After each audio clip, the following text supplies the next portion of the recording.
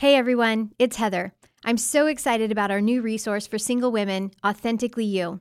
One of the most challenging parts of life is navigating relationships. This can be especially true for women who have been tainted by negative sexual experiences and mistakes from their past, or when the struggle with porn and masturbation takes hold and won't let go.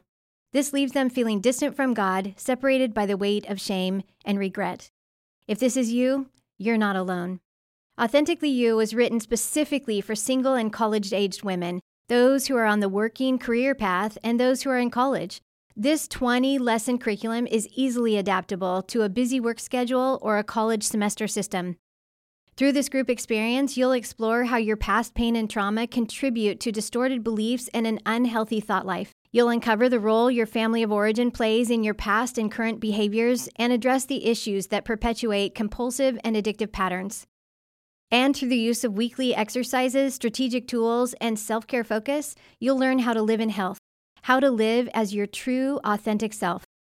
I know God has a plan for your life to bring you to a place of health and wholeness. If you allow it, God will do amazing things in you and through you. So pre-order today, Authentically You. Go to puredesire.org/AY. That's puredesire.org/AY. Welcome to the Pure Desire Podcast, helping you take back your life from unwanted sexual behavior and betrayal trauma.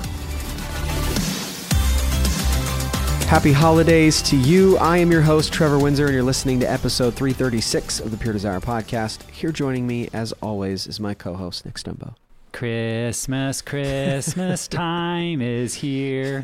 Time for joy and time for cheer. Alvin and the Chipmunks. Yeah. I still wanna hula hoop. That's my favorite part. Oh my gosh. Do you know the more recent movies? Do you know who they got to play those voices? I don't. I haven't really kept track or anything. It's like Justin Long, Zac Efron, and then one other. It's like really big actor names. It's like, why? That seems so weird because they're just going to tweak their voice all the way up to whatever. Oh my gosh. Okay, well, I'm guessing. A question for you, Trevor. Oh, sure. Your all-time most annoying Christmas song. Do you have one? It's Mariah Carey. You're in the Mariah Carey camp? Yeah. I am in the Feliz Navidad category. Really? Like that, just like every year. It's like, seriously, this is the dumbest song. It's just so repetitive. It's a combination of English and Spanish for no reason why. It just drives me crazy. You take some principled issues with it sounds like. Okay, so we had Ashley Jameson on today, and we're in our second episode of our 'Tis the Season series, and we were talking about how to handle conflict in a healthy way. Yeah, well, there are some people, if you try to wish them a Merry Christmas from the bottom of your heart, they're not going to respond well because they're tired of what Christmas does to them in their family or maybe to a loved one, and they're just like, oh boy, here we go again. And I think we do have this hope. We talk about it a lot in the episode of we want the nostalgic Christmas. We want it to be a time for joy, a time for cheer. Sure. We want it to have kind of that. What's fun about the Chipmunk song is I think the youthful enthusiasm of their representing little boys, even though they're chipmunks. Weird thing there. But anyway, that idea like, hey, it's kids love it. It's the hope, the expectation, the joy. But if we're in conflict with people and maybe the holidays or Christmas is the time we see them, it can be very, very challenging. And so I think this episode is really intended to give all of us some insight into how to make conflict healthy because conflict is really inevitable. Sooner or later, we're all going to be in conflict, whether it's, as you mentioned, on the drive to the Christmas party, the people we see at the Christmas party, or the aftermath of, what happens because we went to the Christmas party and didn't go somewhere else, or we spent too much money, or, there's just so many things. So conflict is inevitable. The question becomes, is it healthy and redemptive and working as a part of our growth and recovery, or is it an unhealthy thing that actually is pulling us backwards? And I think today we give a lot of ideas for what healthy conflict might look like. And so if you hear the word conflict and you just think it's always negative, I hope you'll be open to the idea that conflict can actually be an instrumental thing that God uses in our lives for growth and for good. Yeah, plot twist. Okay, well, before we get into it, subscribe to the podcast. We're on all the major platforms. And if you write us a review and share it with someone else, it would be like a Christmas gift to me.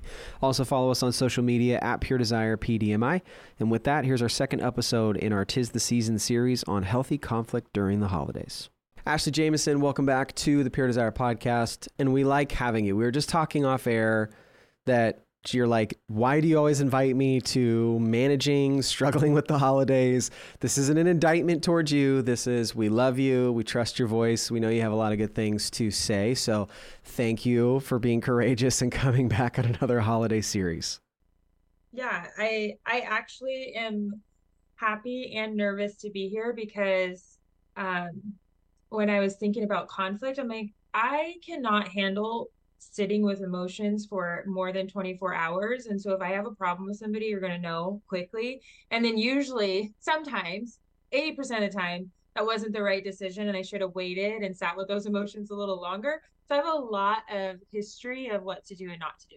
Perfect. Yes. School of hard knocks. That's right. Learn the hard way. Okay, so the holiday season is upon us, and as we get into this time of year, there can be hurdles that tend to get in the way of our health. One of those hurdles is conflict, and you've already talked about it, Ashley, and it's not just something you deal with, it's something we all deal with, especially in this holiday season, and I'm thinking about our time with Heather Kolb in the previous episode on this series, the idea that the reason why conflict arises seems to be because there are a clashing of all these expectations that we all have coming into the holiday season and the desires and hopes that we have. So we want to talk about today how to handle when stress comes during the holidays, and then that leads to conflict. So we're going to talk through how to handle conflict in a healthy way and also how to use that to help us move in the direction of health, even during this, and you said it the last episode, Nick, like, we don't want this to be the challenging season we survive. So we're hoping that this can become a joyful season,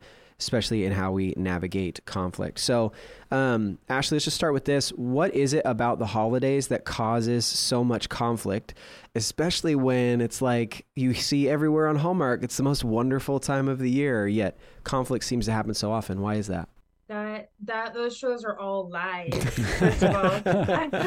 There's a lot of truth to that. Hallmark and all their they just want to sell you stuff. They think if you watch that, you'll go to their store and buy things. But I think the biggest issues is expectations going into the holidays, and partly due to Hallmark, social media, seeing people's vacations and holiday pictures and how people have their place settings, and the idea of, I don't even know if this is a real term, but I call it like the white knight idea. When you have a lot of stress or maybe not the best childhood, or you're not having the best experience being single or with a husband you just divorced. And so you have this like white knight syndrome kind of thing where you think, if I just get this family, this experience, it's going to make everything better. And so I know that's something I experienced. Like, we all have a little bit of dysfunction in our home, some of us more, some of us less. And so my childhood family of origin did not really do holidays like together as a family. It was really hodgepodge and the kids ran a lot of it. And so I always had this expectation that I would marry into this family that knew how to do it right. And those expectations obviously were not met. They did it differently. But I didn't get this sense of like, oh, this is how you do it. It ended up, I guess, revealing areas where I disagreed with them. Like, okay, this is my dysfunction over here, but at least I'm comfortable with my dysfunction and I know how to operate in it.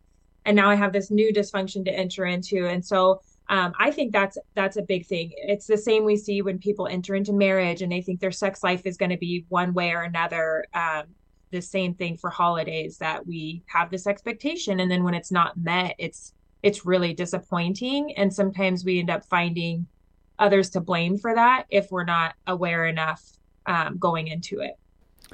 Yeah, if you think about those Hallmark movies, they actually do all involve conflict. I mean, it's so predictable. You just know, like, the whole movie is building to something that's going to get unearthed. There's going to be a blow up, but there's always resolution. And I think that's maybe a part of what we're talking about here, is that so many of us have had a lot of holiday conflict. Things built up, they finally bubbled over. There was some kind of argument or explosion or harsh words said, but there wasn't resolution. There wasn't that opportunity where people could come back together, own their stuff. I mean, it's what honestly I think gives a lot of us those warm, fuzzy feelings in watching that movie. And even though I know the storyline is so predictable and it happens in 100 different movies, there's something about they figured it out. They came back together. They found a way to see eye to eye. They got through their stuff.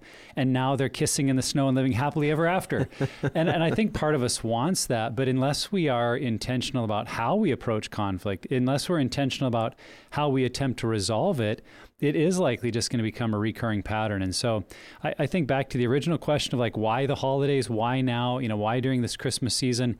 To me, the biggest thing that stands out is just that we're out of our routines. When we're in our weekly routine, our work rhythms, our family rhythms, we've kind of found where does the points of tension come up. We've probably worked through the years at how to address it better, or at a minimum, how to sustain and get through those tough parts of our week.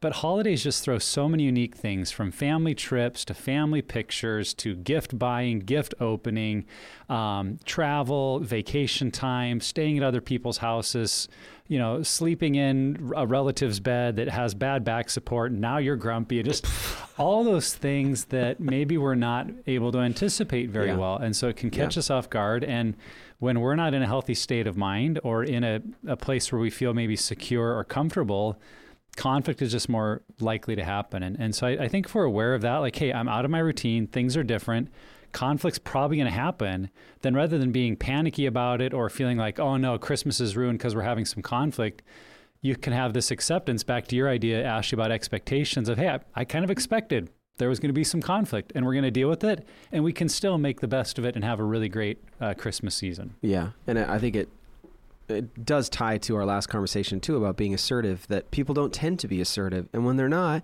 then things come out sideways when expectations aren't met or frustrations are had or there's a misunderstanding. And I don't know if this is true, but in my observation, the holidays tend to be like everyone is passive aggressive, level 10. It's like all of these side comments and half truths that we're telling. And I think that's why conflict can be such a big thing.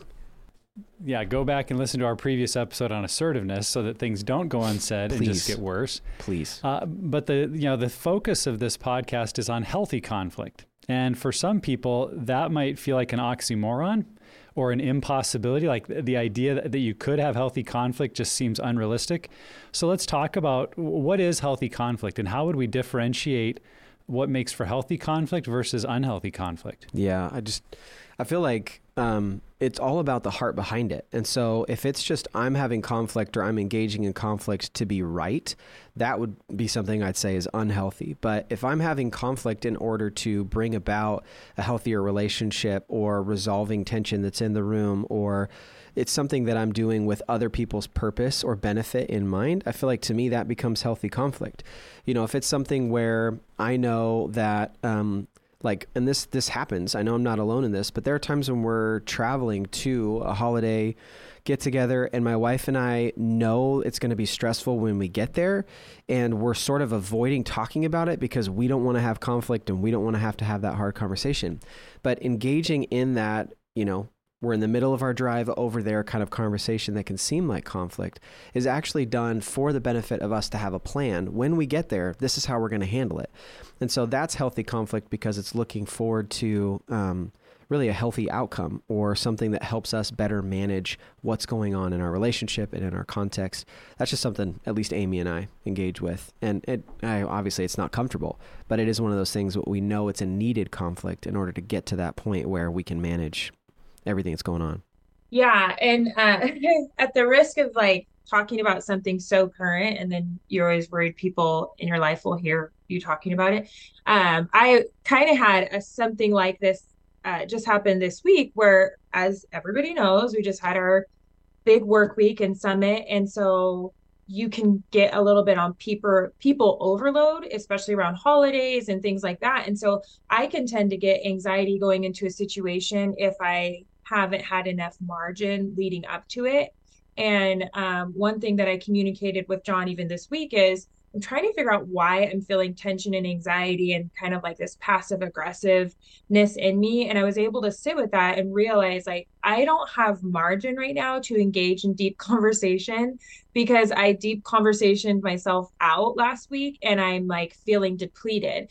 And just being able to verbalize that and say it and then go into this weekend acknowledging that so that when we do have our family down this weekend, I can just almost like preemptively go in and say, apologize. Like, I am a little bit disengaged and exhausted from the week. So if I seem kind of lower on the conversation, that's why.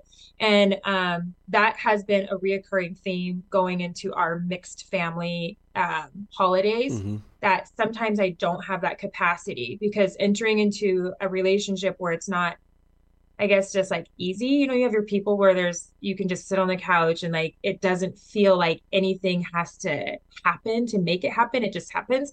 And so when I go into those other environments, it can be really hard, you know, to be on. And so just being aware of that. And like you said, Trevor, talking about it ahead of time, because more than likely, if you've had more than one holiday with your family, you know exactly where the trigger points are. It could be, after everybody eats and has some drinks, that they're starting to talk politically or religion, or, you know, what at COVID, or any kind of topic. Or it could be, I don't like that there's organized name tags at the seats and I have to sit by somebody. It's like, wherever I want. Wow. Nobody's going to be Very the boss organized. of who I sit by and who I talk. But there's all these things that, like, those are real examples from my life. And I'm just like, if you know me, I'm like, I do not want to be told where to sit, who to have conversations with. And so just, you know, thinking about that ahead of time and like mentally rehearsing what is okay, and that we don't have to get worked up about. We just recognize that's not our way, but we're going to be fine with it. And then what are the deal breakers? If Uncle Billy Joe is like yelling at my daughter, that might be a deal breaker for me. And we talk about that, and we talk about what we'll say if that happens and what we'll do if that happens. So learning to let things go that are not a big deal is going to be huge. And then we can just like excuse ourselves from getting worked up about it at all, and not putting any drops in that bucket, and just realizing like, that's the way they do it. It's fine. We already mentally rehearsed this. Yeah. Sitting next to somebody I don't want to sit next to. Or yeah. Billy Joe. Well, and I love the way you guys are talking about kind of being prepared ahead of time, thinking through situations before they happen. And as often as we can do that, great. But I also, the side I was thinking of, many times I think holiday conflict comes upon us in a way we just did not anticipate. Yeah. You know, it's everybody's getting ready for church, and there's 3 different families, and there's no one, there's not a good schedule of the bathroom, and people aren't getting in, and now they're getting tense with each other. Like, no one really thought ahead about that. No. Suddenly it's just happening. So in the moment, like, what makes for healthy conflict? There's 2 things that came to mind. One is just for yourself, having some rules that you're aware of that you practice when it comes to conflict, that you know, like, I'm not going to resort to name calling.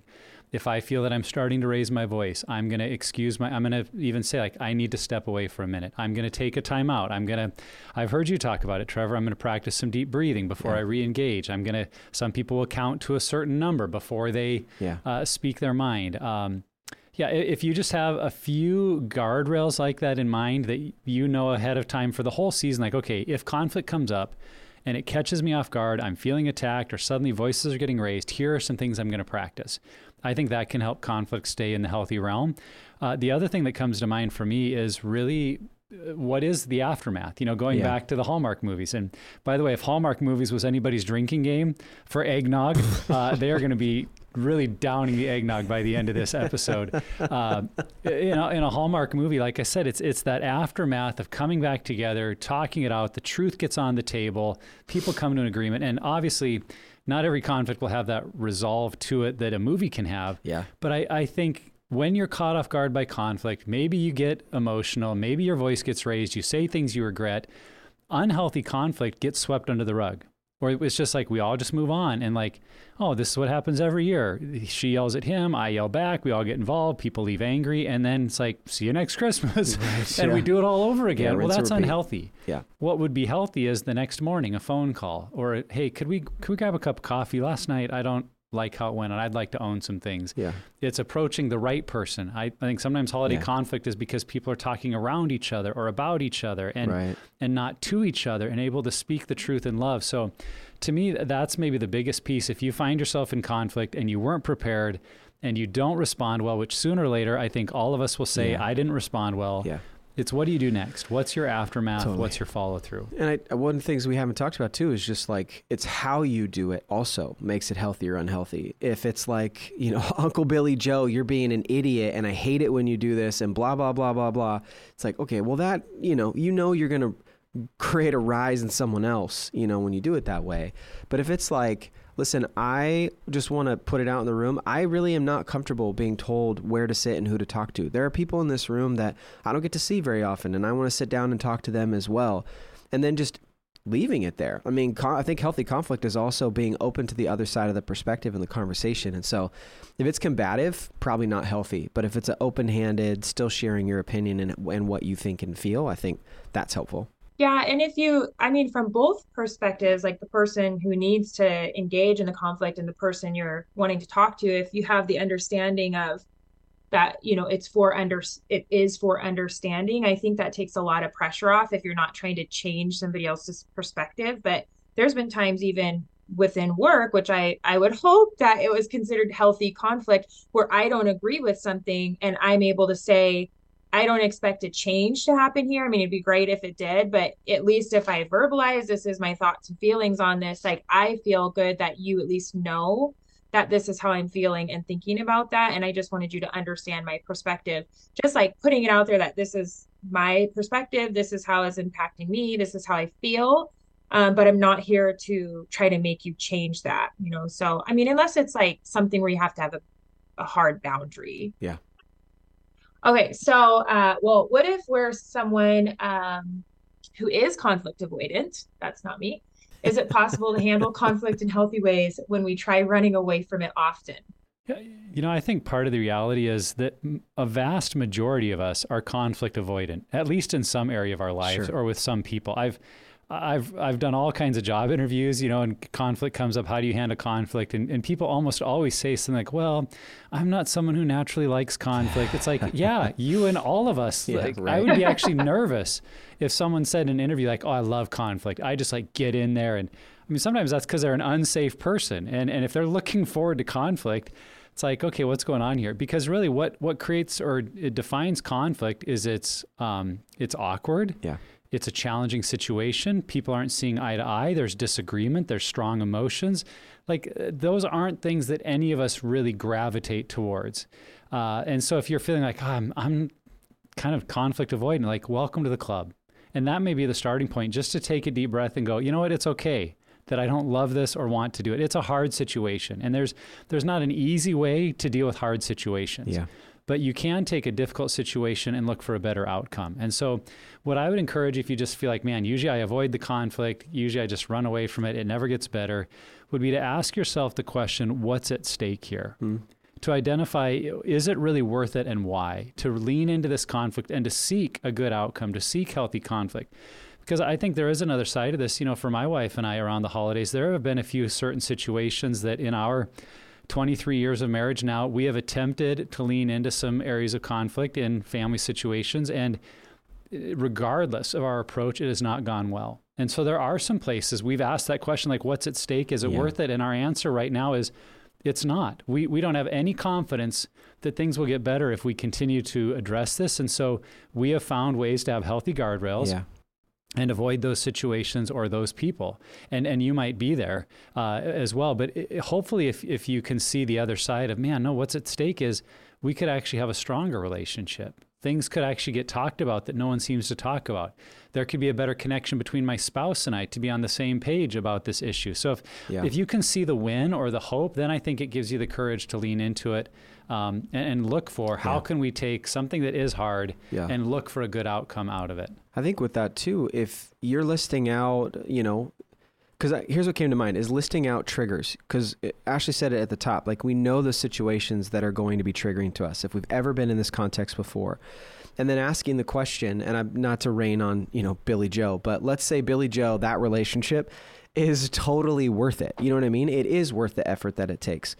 List out with like, and sometimes it helps to just list it out with your spouse or with your family member, but writing it out. Okay, so I know that I'm going to stop using Billy Joe because I want people to take me seriously.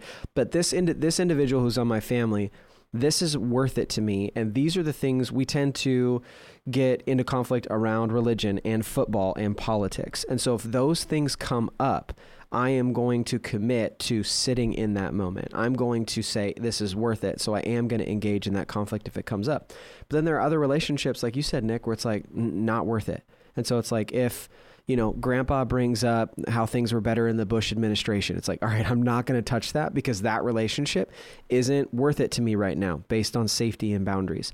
So I think listing things out, gosh, you're going to end up with like a spreadsheet of like everyone in your family and whether they're worth it or not. One of those flow charts. Do not let them see that chart. But I think that that's still helpful because there's mental rehearsal wrapped up in that too. And it helps you identify, this is where I should engage. This is where I shouldn't. I think the mental rehearsal is so big because I also have you have people who maybe haven't worked through their own triggers and traumas and health and recovery. They have not done any work like that. And so they're the ones that it's always somebody else's fault. They're not going to take ownership. And that's sad to say, but that's reality. And so you kind of can have two tracks. I mean, I was joking about having a flow chart, but seriously, if you're able to go to somebody honestly and share your feelings and use I statements and they're receptive and you're able to talk through it and make a plan going forward, like my mom and I did when, she wanted to badger me over and over about certain topics. I'm like, can you just tell me once and then give me the dignity and respect to choose as an adult after that? And when we can agree to that, then I stopped avoiding conversations with her because I was able to remind her, like, you get your one time and then I get to be an adult and make the decision.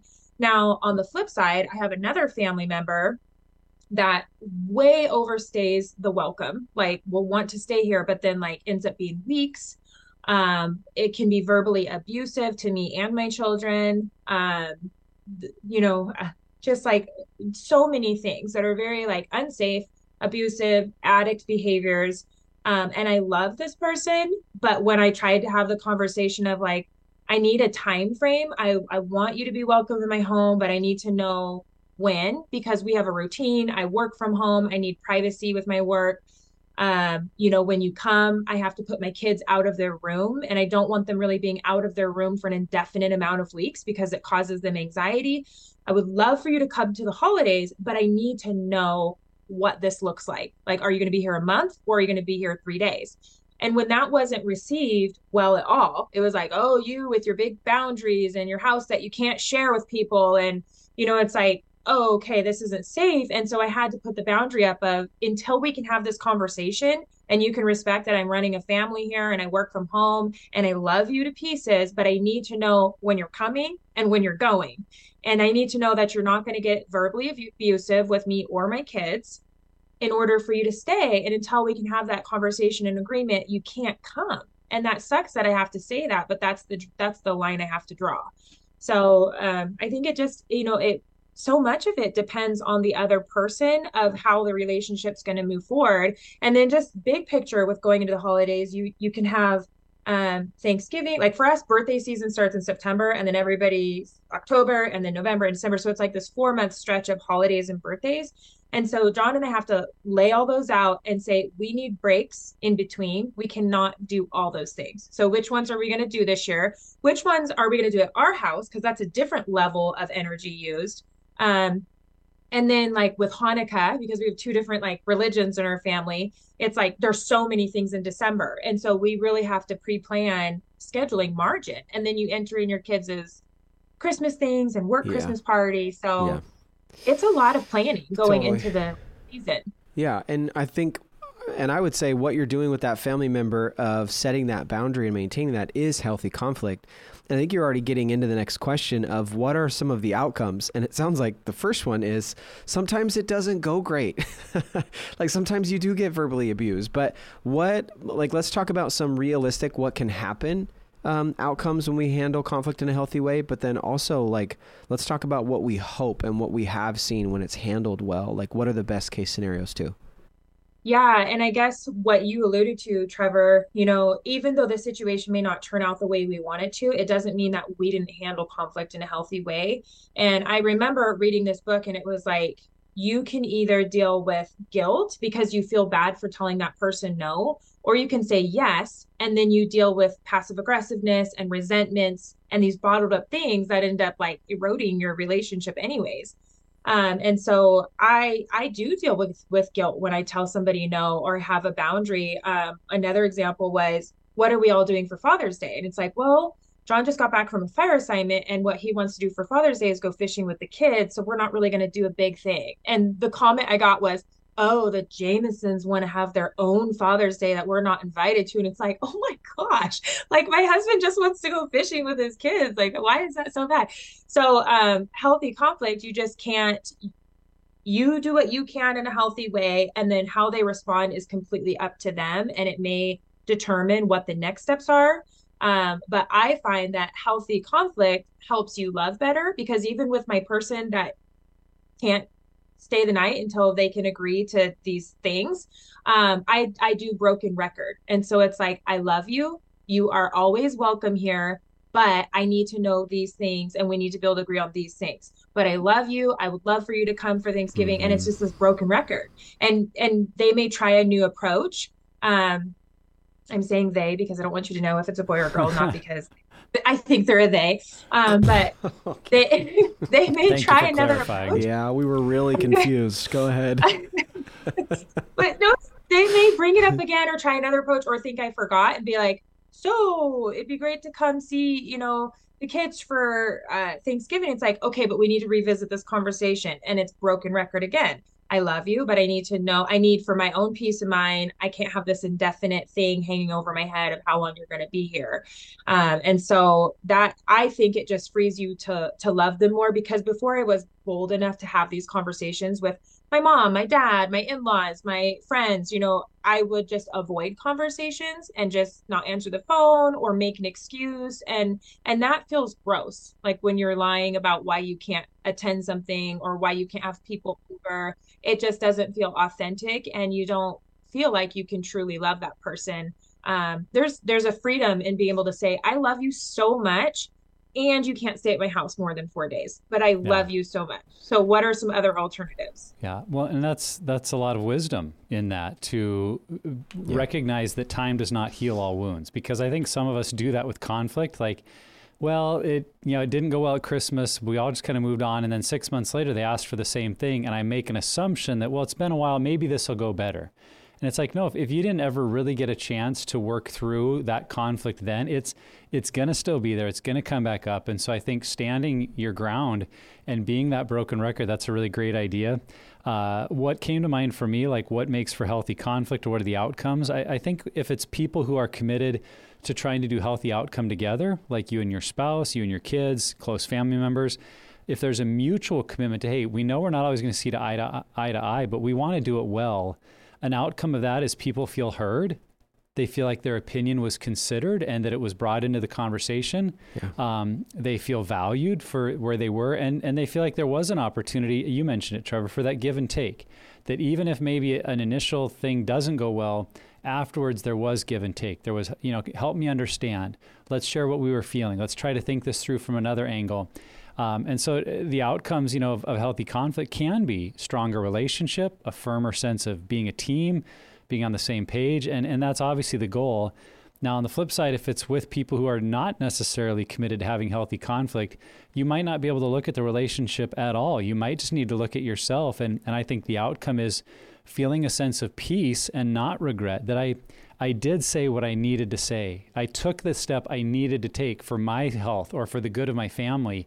And maybe it didn't go well with that person, but I'm proud of the way I approached it. That in and of itself, if you look back at conflict and have even a small sense of pride of like, wow, that was way better than I usually handle that. That's a great outcome, because you're seeing growth in yourself, and that's always a positive thing. Yeah. And it's a good time to remind people that you can control what you can control. You cannot control people's responses, but what you can control is how you handle conflict and managing your own self, which is a beast in and of itself. Yeah. So let's lean into that situation a little bit. We've all been kind of alluding to it, where we're trying to do healthy conflict, but that doesn't mean the people on the other side of it are also committed to healthy conflict. And so how do we handle these situations where maybe we feel like we did some things right, but the other person is not open to responding in a healthy way? What should we do then? Yeah, there's just so much to this. I wrote down a few things, a few different thoughts, and they might not apply to every single situation, but I know in those situations, if you have an ally, whether it's your spouse or another family member that you know is a safe person, having them around, or like knowing you can go to them if conflict happens and someone's not handling it well. And I think kind of with that, like even if you need to rehearse it in front of the mirror, have like a phrase that gets you out of the conversation. Like if it's getting uncomfortable and they're not handling it, just like, I'm really sorry I brought this up. I'm going to go get something to drink, or I'm going to use the restroom, or I don't know. Something like that could be a helpful tool. But I also think if you have some time to plan ahead, like pick out who doesn't handle conflict well and try not to engage in conflict. I mean, if it's something that's impacting you and other people pretty negatively, like again, having an ally there might be helpful, that you can come to someone and try to present it, on a multiple people at the same time. But also just picking your spots. Like if everyone's yelling at the table and that's the time you decide to bring up this one thing that you hate about Billy Joe or whatever, it's like, no, that's probably not the best time to do it. Like you need to find a time. And even as I'm saying these things, like this is a really difficult situation. It's not easy. There's not a perfect way to handle it because there's so much dynamic involved with the individual and the setting and the history that you have. Yeah, I think what you're saying, timing is so right. I remember I was always kind of like the matriarch of my family. As soon as I turned 18 and moved out, it was like, oh, we're going to Ashley. She's going to do everything. She's going to like host the Christmas and make the turkey. And I'm like just this teenager all stressed out of my mind with these babies running around. And I remember it wasn't until I was like 27 or something where I finally got bold enough to be like, I cannot do all the cooking, cleaning, shopping for these events. And I understand now that I kind of am the ringleader on hosting things and it doesn't bother anymore. My sister just texted me and said, it's time for us to put our vacation requests in. Are we doing things for Christmas and Thanksgiving? And I said, yes, take both days off. We'll definitely do something. And it felt good to not have this like trigger of like, oh, they always rely on me and I have to. And I was like so happy that that was like, it was joyful to be like, I get to provide a place for my family because they see me as that person. And so it was such a different mindset of like, I get to offer this to them. But it was a whole process. And I remember at the end of one year, I was so mad because my family didn't help me clean up. They didn't buy anything. They didn't make anything. I've got the roaster going in the oven. And I was just so angry. And I thought, okay, I'm not doing this year. And it wasn't the time to do it then and like ruin everybody's holiday. But the next year I was able to say, before we even start like asking me what's going on, I really need everybody to contribute. And they were fine with it. It was not the way that I wanted it to be. And so I realized I actually had to let go of some control issues, because when they would show up with the food, I'd be like, well, that's not how I would do it. And then I was like, okay, this is partly them and partly me because I have control issues. And I just realized like it's so much more enjoyable to just let people show up the way they want to show up and do things they want to do, and not worry about every detail being the way that I want it to be. So yeah, just thinking about that, like maybe you have a little you told me the other day, what is it called after you have a thing and you do like a after incident report? After action report. Yeah. After action report. Like maybe you don't blow into your family that this year, but you go in doing the best you can. And then after the holiday, you kind of do an after action report and say, what can we do next year to make it even better? And with the intention of growing closer together, because if we're constantly replaying negative thoughts or thinking the most negative things about the people we're hanging out with, that's going to poison us. And so like trying to find the things that are positive, like, okay, we love John's family in this way, so let's lean into that. And then maybe in this other way, we don't, and we have to put our family and protect our family. Like in the early years of marriage, if we're pregnant and go over there and it's great, but then by the time our kids hit toddler and they're, 10 years old and 4 and 3, and they're getting into everything and it's stressful for everybody, maybe that's the time we decide we break off and we start doing our own traditions at home. And that was such a good decision for us. And then holidays look different. Maybe Nan and Papa come by on Christmas after we do our morning thing, and we don't try to go to their house for Christmas Eve or breakfast. Like there's a time when you start to grow your own family and do your own traditions, and that's okay. Yeah. Yeah, I appreciate in your story, Ashley, like with your family, it sounds like you were able to approach some things that a lot of your family were willing to work with you, and we're looking at how can we make this situation better. I think for a lot of our listeners, they may find themselves in situations also where maybe that isn't being reciprocated, and there is just hostility or anger or a lack of self-awareness from someone that you're connected to. And I think part of that is, the boundaries that we've been talking about. But really, honestly, sometimes we have to know when to walk away. And that doesn't mean permanently. It doesn't mean always and forever. But knowing kind of where our standards are, or maybe for our spouse, how to help support them, of having some awareness that this just is no longer good for us. We need to go, or we need to not attend, or we need to turn down the invitation.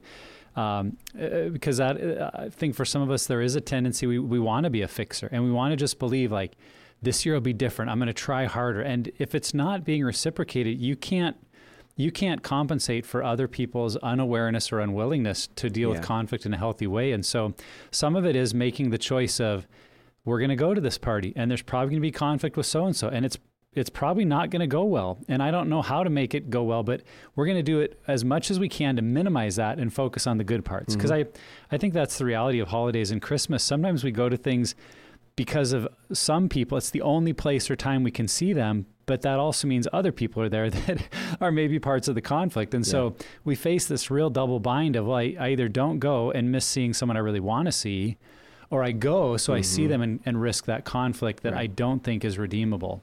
So those are hard choices, and I think if you can talk through them ahead of time, but Henry Cloud writes that book, Necessary Endings, and the good that comes. If we have a bush in our yard that's just growing like crazy and we go out and we cut off 50% of the branches, it seems like painful. Like, man, look at all these good branches that I just chopped off of this living bush. And yet we know in that scenario that the rest of the branches are all going to get healthier and they're going to produce more fruit. And there are some areas like that in our life that if there's just too much or too many people that have access to us, we may need to have some necessary endings to cut some out so that there's room for the good growth and the good relationships we want to see in our life. And so I think just have those honest conversations with yourself and people you love. Is this something we need to walk away? We need to not try to fix it. And if that's where you're at, do it with as much grace and humility as you can, but speak your truth and then let people react how they're going to react. Yep. Yeah, I think what you said, Nick, Trevor, somebody that you sent me had a question kind of regarding this. It wasn't specific to holidays, but it was like extended family issues, and when I said, my husband and I had to take a 3-year sabbatical from his family. And she was like, I'm so relieved to hear people that work in this field and are believers and now have a healthier marriage say that, because it feels so wrong. And you can hear, well, you're dishonoring your parents. And you can hear these Christian things that make it seem like it's wrong to put your foot down, but especially because our listeners are mostly in recovery or healing from betrayal, that in that time, that season, when you're working on that, it can be even more sensitive because you don't know how family's responding. You don't know if they're blaming you, or maybe you're just too raw emotionally in your marriage to have this extra task of managing outside relationships, and it has nothing to do with your family. It's just, I don't have the capacity. And so giving yourself permission to say to your family, and this is the advice I gave her, is you may need to say, for the next year, we're going to pull back from extra things, including holidays and social events, and we're just going to focus on our marriage, because all of our energy needs to go on making our marriage right and trying to grow closer together. And so that's what to expect for the next year. And I think that's okay that we don't do holiday things on top of maybe a very, very fractured marriage. Okay, so if we have a situation where conflict ends poorly, is it possible that it still could have been healthy conflict? Trevor kind of talked about this. How might we analyze if our response was healthy, even if the outcome was negative? Yeah, I think this is really helpful to keep in mind, and we did kind of mention it, that just because the outcome isn't what we wanted or it seems to have gone poorly, it's entirely possible we may still have done the best we could, and to find some comfort in that. I think you got to go back to what your goals are for the conflict or the guardrails that you have to say, this year, my goal is not to resort to name calling and put downs. And if you look back at a conversation or conflict and see that I didn't do that, and normally I would have, or in the past I would have, take some encouragement that I'm growing and I'm changing. So look at your response. I think of the New Testament verse that says, as far as it is up to you, live at peace with all people. That there is a recognition, there's a place where I end and you begin. And so I shouldn't be looking at your part in it. I really should analyze, as far as it was up to me, did I do what I could to offer forgiveness, to ask for forgiveness? Did I own what I need to own? And even if, I love the way Andy Stanley brings this up in his marriage talks about, conflict. We all tend to underestimate our role in conflict. That's just human nature. It's our brain protecting us. And so if we were to, draw on a pie chart, the percentage of the pie that we think is ours, most of us draw a piece less than half. We think, well, it's mostly them, but, and his whole point is to say, if you look at the piece of pie that you drew up and said, this is what I can own. And he said, even if it's a tiny little sliver, if you will own that piece 100%, it will go farther towards resolving conflict than you ever imagine. And to me, I think that's healthy conflict. If I look at my slice and maybe I think my in-law or my whoever or that person, like they did all the wrong stuff, then I maybe said one inappropriate thing. Well, own that. Seek forgiveness for that. Totally. Look to do better next time with that. And if you're analyzing your response in that way, then to me, it's healthy conflict. Yeah. Even if you maybe made some mistakes, own them, ask forgiveness for them, and then learn and grow because of them. That's how we get better, is owning those mistakes. Yeah, I think too, the discomfort that conflict ending poorly can create in a relationship over time could actually be a catalyst for change in the right direction. And I'm for sure not always, we're not making a blanket statement here, but if you do give it some time, there is a potential benefit down the road that if we get into this conflict and it was really uncomfortable and we both walked away really upset, just know that at least you had the conversation. At least you were honest about how you felt, or at least both of you were able to finally say something about this. A lot of the stuff that I know for me that I've had conflict over is stuff that's happened in the past that we haven't talked about. And so maybe it's the first time you've actually talked about it and you yelled at each other and said things you shouldn't have, and then both apologized and there's still no resolution. Just give it time, that there may be some discomfort that causes. Like, look, I really do want some resolution. So I think you can trust that the Lord can use conflict to bring about restoration. Again, not a blanket statement. It's not something that's going to absolutely happen every time, but there is that possibility. I've seen that happen in my life. Yeah. And one thing I was thinking about too, whether it's with your family that you're trying to engage in the holiday season with, if that's what you're doing, or maybe it's just you and a spouse and your kids, or maybe you're a single parent and it's just you and your kids, whatever situation it is, before the holiday season really kicks off, maybe it'd be a good idea to kind of like have a little family powwow and be like, okay, historically we try to do all these things. We try to mesh together and marry together all of his traditions, her traditions, what the kids want, what we see on Pinterest and Hallmark. And we try to do all these things. Maybe the kids don't care about it. Maybe the parents don't care about it. Maybe your spouse doesn't care that you get up at 4 a.m. and do all these things and you're stressed about it because he's not appreciating it. And so have a meeting ahead of time to find out, what is it that you really want? What is it that you really like? And so if I know that, John's parents or my mom really value this one piece, then maybe I can let go of a bunch of other things that cause me stress because I'm burnt out. Or if I'm a single parent and I know my kids say, after the divorce, this is the one piece that I really would like to stay the same, or I like when you do that. And then we can take pressure off of ourselves. And then it might be good too, as a family unit, to say, okay, how do we make that happen?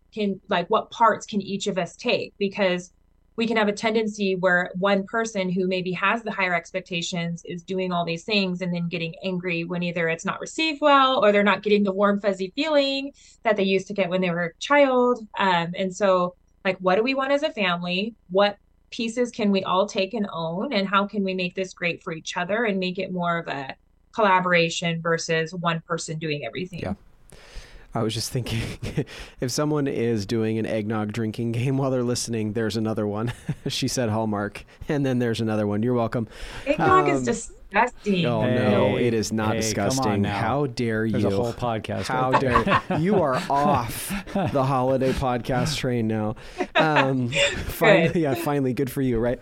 Okay. Like, I figured out how to get off. Figured out how to not get invited back. There you go, for sure.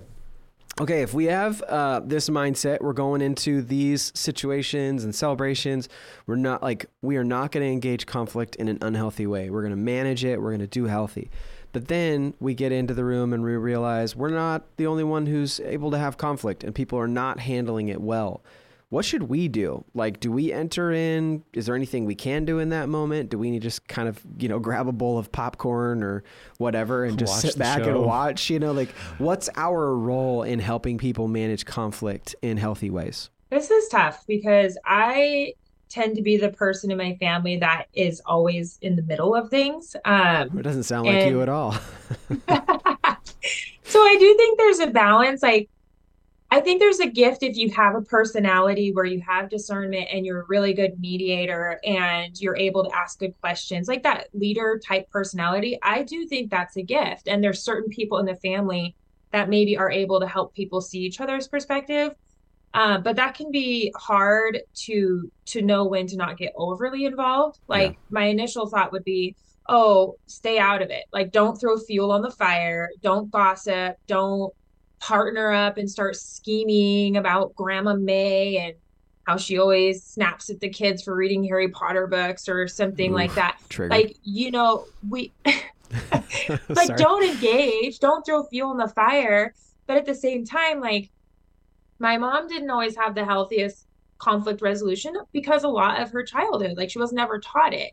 And so then when I would see conflict between her and like my brother or one of my sisters, and I've done all this recovery work and I'm the only one in our little group that's done the recovery work, then I have that ability to say, can we just take a pause? What is it that you really want? Or why are your feelings hurt? And so I think that's just a delicate thing to navigate. But I do think, if you can do good question asking, like, instead of us blowing up here, can we just decide what's the purpose of all of us being together? What is it we want? How can we do this without offending each other? But I don't know if you can really do that without getting overly involved. So I guess my biggest piece of advice would be don't throw fuel on the fire, but then some people don't know what that means. So create a rock, paper, scissors tournament to decide if we're watching Elf or A Christmas Story. Yeah. That's a good way to solve it. I was thinking about this, kind of the same thing, Ashley, that I think we have to be aware not to be a fixer, because sometimes we're fixing it because of our own discomfort with conflict, or we want to control the situation and other people. And so some of it's learning to be okay in uncomfortable situations if it's not about us. And then if we do see an opportunity, I think asking permission is key. Like, hey, would it be okay if I said something? Would it be okay if I shared a perspective? I know this isn't, I don't want to get in the middle of this. I'm not involved, but could I share something I'm seeing or that I've heard? And if they say no, like, great, back away and like, okay, sure. What do you want to say? To try to offer a perspective can be helpful, but usually only if it's wanted or invited in. So be careful with that. What I do think we can do, two ideas, if others are in conflict, but it's not about us. Number one, just look at how you could help manage the environment, because people in conflict get very myopic, meaning all they can see is the conflict. Yeah. They're starting to get amped up and they're focused in on it, and they might miss that this isn't an appropriate time or place for the conflict. So I can think of an example in our family where two people were in conflict, not involving me, and I had to step in, and I really felt responsible to say, there are some little ears in the room that I don't think are ready for this conversation. Would you like to go to another room, or would you like me to take them and go somewhere? Yeah. And I phrased it intentionally in that way, like, one of those two things is going to happen because you're not having this kind of conversation with my kids in the room. And maybe they're not even your kids. Maybe it's just there's, some kids there and people aren't aware, like, we're starting to say some pretty serious things and little kids are like, oh, what's going on? So managing that environment or even saying to people in conflict, like, hey, the rest of us are trying to enjoy a game here. Would you mind maybe walking outside and talking through what you are, or do that as you said, Ashley, like, finish that conversation at another time, because this isn't the time or place, and maybe you don't see what's going on here. Or maybe they're arguing and the roast is burning, or they're just blind to their environment. So I think you can help, because you're more aware of the environment. You could help maybe say, hey, here's a better way. Could we try this? The other thing you can do is offer support. And that might be particularly like your spouse or your family member. If you know they're in the middle of something, like, hey, do you need a breather to go for a walk? I can make sure I watch the kids, or I'll cover for you, or I'll, if they're doing dishes, let me step in and finish the dishes. Why don't you go sit down for a little bit? If you're aware that I could offer something, that if someone in conflict maybe needs that space to get away or get a break or take a breather, I could be the one to offer and step in so that they have space to maybe find a healthy outlet so that they can come back in and deal with the conflict better. So rather than trying to fix the conflict, maybe you could just see, how might I be a support to the people that are in it in a way that could increase the likelihood of a better outcome. I think one of the things I struggle with the most, because you hit it on the head, that I get uncomfortable watching it. And so for me, I think, I'm going to say something funny to lighten the mood. And that's like throwing an emotional grenade in the middle of what's happening, and it tends to go really, really bad. So I would just say... And then you become part of the conflict. You always do that. What's wrong with you? Yeah, exactly. So just don't do that. But I think there are so many things we can do to make it so much worse. But from what I'm hearing from you guys, there are a few things we can do to at least offer ourselves as a support, something to help. But a lot of it's going to come down to reading the room too, to what you're saying. You made me think of something, Trevor. Like I said, I have somebody in my family that can be very explosive. And one other angle I thought is, sometimes if you don't say something and you know that what's going on is wrong, then the person being attacked feels betrayed by you for not stepping in. And so I do think there's that call of like you said, Nick, protecting the children, but sometimes there's an appropriate time to step in. And even if you don't go like head to head with that person who maybe is being abusive or stepping the line, but that you go up to that person who's being attacked and you say, I'm sorry, this is happening to you. Let's go on a walk. And at least just verbalize that, because, there's so many studies, right? I think there's a name to it. It's like when you're watching something really terrible happen to somebody and you don't say or do anything, how awful that is. And so I know we're talking about varying levels, like we could just not like name tag placements, but in some situation, it is genuine abuse, whether physically, verbally, sexually, emotionally, emotionally, right? Where there may be something of like, this needs to stop, or I'm calling the police, or I'm sorry that happened to you. Let's go. So depending on the level, we need to make sure that people who are victims feel supported too. Yep. Yeah, that's a great point, that particularly if there's a situation where someone in conflict is clearly at a disadvantage in terms of age, power, relationship status. I mean, if there's one person in the room kind of being ganged up on by several others in an argument, it's like, whoa, I don't think we need to attack so-and-so right now. They're really being kind of isolated here. Or, an adult saying maybe something to a minor or a child, or if, to our spouse, because like, hey, we're one. And when you attack my spouse, I need you to know you're making me feel the same way. So places where we can create that sense of team and support for maybe the person that is at a disadvantage because of their age, their family relationship, whatever it might be. So Ashley, let's kind of wrap up with this. When it comes to conflict, I think for some people, this feels like a separate category from our recovery. Over here, we've got our recovery and our groups and the healing and trying to change behaviors and fix my marriage. And then over there, like, conflict and holidays, all that. Okay, well, why would we say that handling conflict in a healthy way is an important part of our healing and recovery journey? Yeah. Well, I know I shared before on previous podcast episodes where John left me on Christmas Eve and then didn't come back till 1 o'clock in the morning. That was so traumatic and devastating, not only to me and my children, but we were in the midst of recovery and healing. And when your bucket is only so big. So when all this tension is building, and especially it being condensed during the holiday season, it doesn't matter if it's conflict coming from your family or for work, and then throw on top of this huge marriage fracture, things can really hit the ceiling. And so it's important, we teach a very holistic approach, like in our Unravel group, where you have women addicts, we're like, sleep matters. What you're eating matters. And so I think you alluded to it earlier, Nick, if we're out of a routine because it's holiday season, we might not be going to the gym. We might not be getting enough sleep because we're freaking out about the house being perfect. We might be overspending because we want everything to be perfect and we want to buy a gift for everybody. So then we have financial stress. We have lack of sleep, stressing our body, eating terrible things during the holiday, too much sugar, too much, too many carbs. And so diet, and then relationship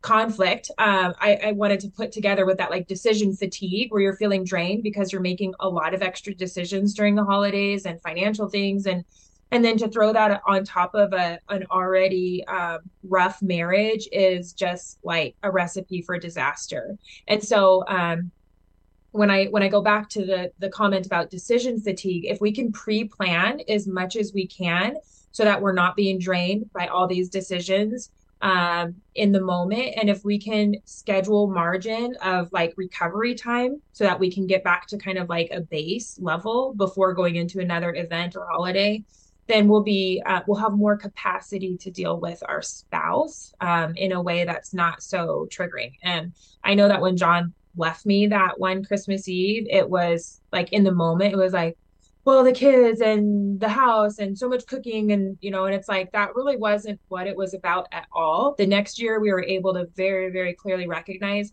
that he was having built up anxiety and stress about seeing his parents, about entering the holiday season. And it was just kind of coming out and landing on us.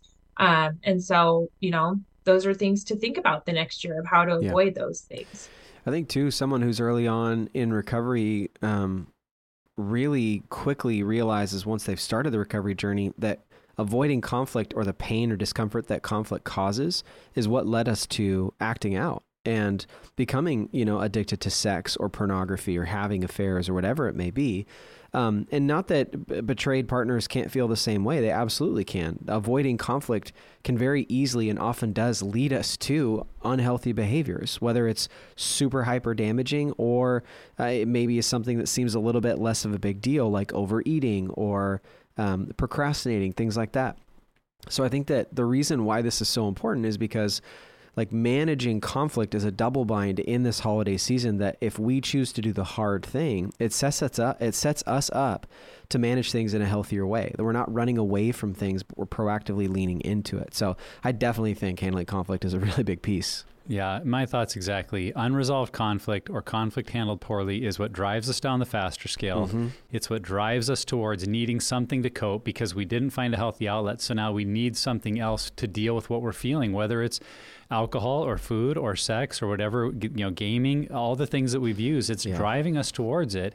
But healthy conflict teaches our brain that I can do hard things and learn and grow because of them. And ultimately, that's what recovery is all about. It's learning to do that the right thing is often the hard thing, that the challenging things in front of me, rather than avoiding them or shrinking back from them, that I have the courage with the help of God and others around me in community to face those things and to walk through them to a better place rather than running away and going to my old coping patterns. So this is just one of the areas that we're saying, God, I need to learn a new way of doing life. Yep. I need to not just stop an old behavior. I need to do life differently. And part of that is I can do hard things. Through Christ, I can face those conversations. I can face that person. I can face that difficult part of my past or the unhad conversation. And with God's grace, hope that by going through it, it really will change. That these patterns of conflict that many of us can get in around the holidays don't just come back every 12 months. It's like, no, this happened a little differently this year. And maybe next year even more so and more so, until we might get to the place where our life is the Hallmark movie. No, actually, I hope not, because ironically, in the Hallmark movie, most of the people are single, which is crazy. All these attractive 30-something adults that are single and find each other and fall in love. I hope you're married to the person in several years that you're currently with, because you've just gotten better and better, and you don't need the relational fallout of the Hallmark movie to deal with conflict better in the end. So I think that's my hope, is that as we get better at this, it does change the future holidays for the good, and we really see growth, which again, I think that's the goal, is growth, and this is a place we really want to see it happening. Yeah, and I mean, just to wrap it up, like, you can be healthy, you can manage this season in a healthy way, and this can be a joyful time. And we hope and pray that our conversation today helps you engage with the conflict maybe you've been putting off, or some of the conflict that it's just been an itch for a while and you realize you need to enter into it. And honestly, also, we hope that you would be open to conflict that comes from maybe a family member coming to you. also being open to that. But we just hope that this conversation is helpful, and we do believe that handling conflict is very important during the holidays and on the road to recovery and healing. Ashley, thanks for being with us. And I mean, again, we just love how honest you are, even as of something that happened very recently with you. So just thanks for being with us. Appreciate it. Yes, thank you. And wherever you're at on your journey, Pure Desire is here to help you take back your life from unwanted sexual behavior and betrayal trauma. If you or someone you know needs recovery and healing, go to puredesire.org and begin the journey today. If you like this episode or a fan of the podcast, please share it with others and make sure to check out the full episode on YouTube as well. And lastly, never stop being healthy.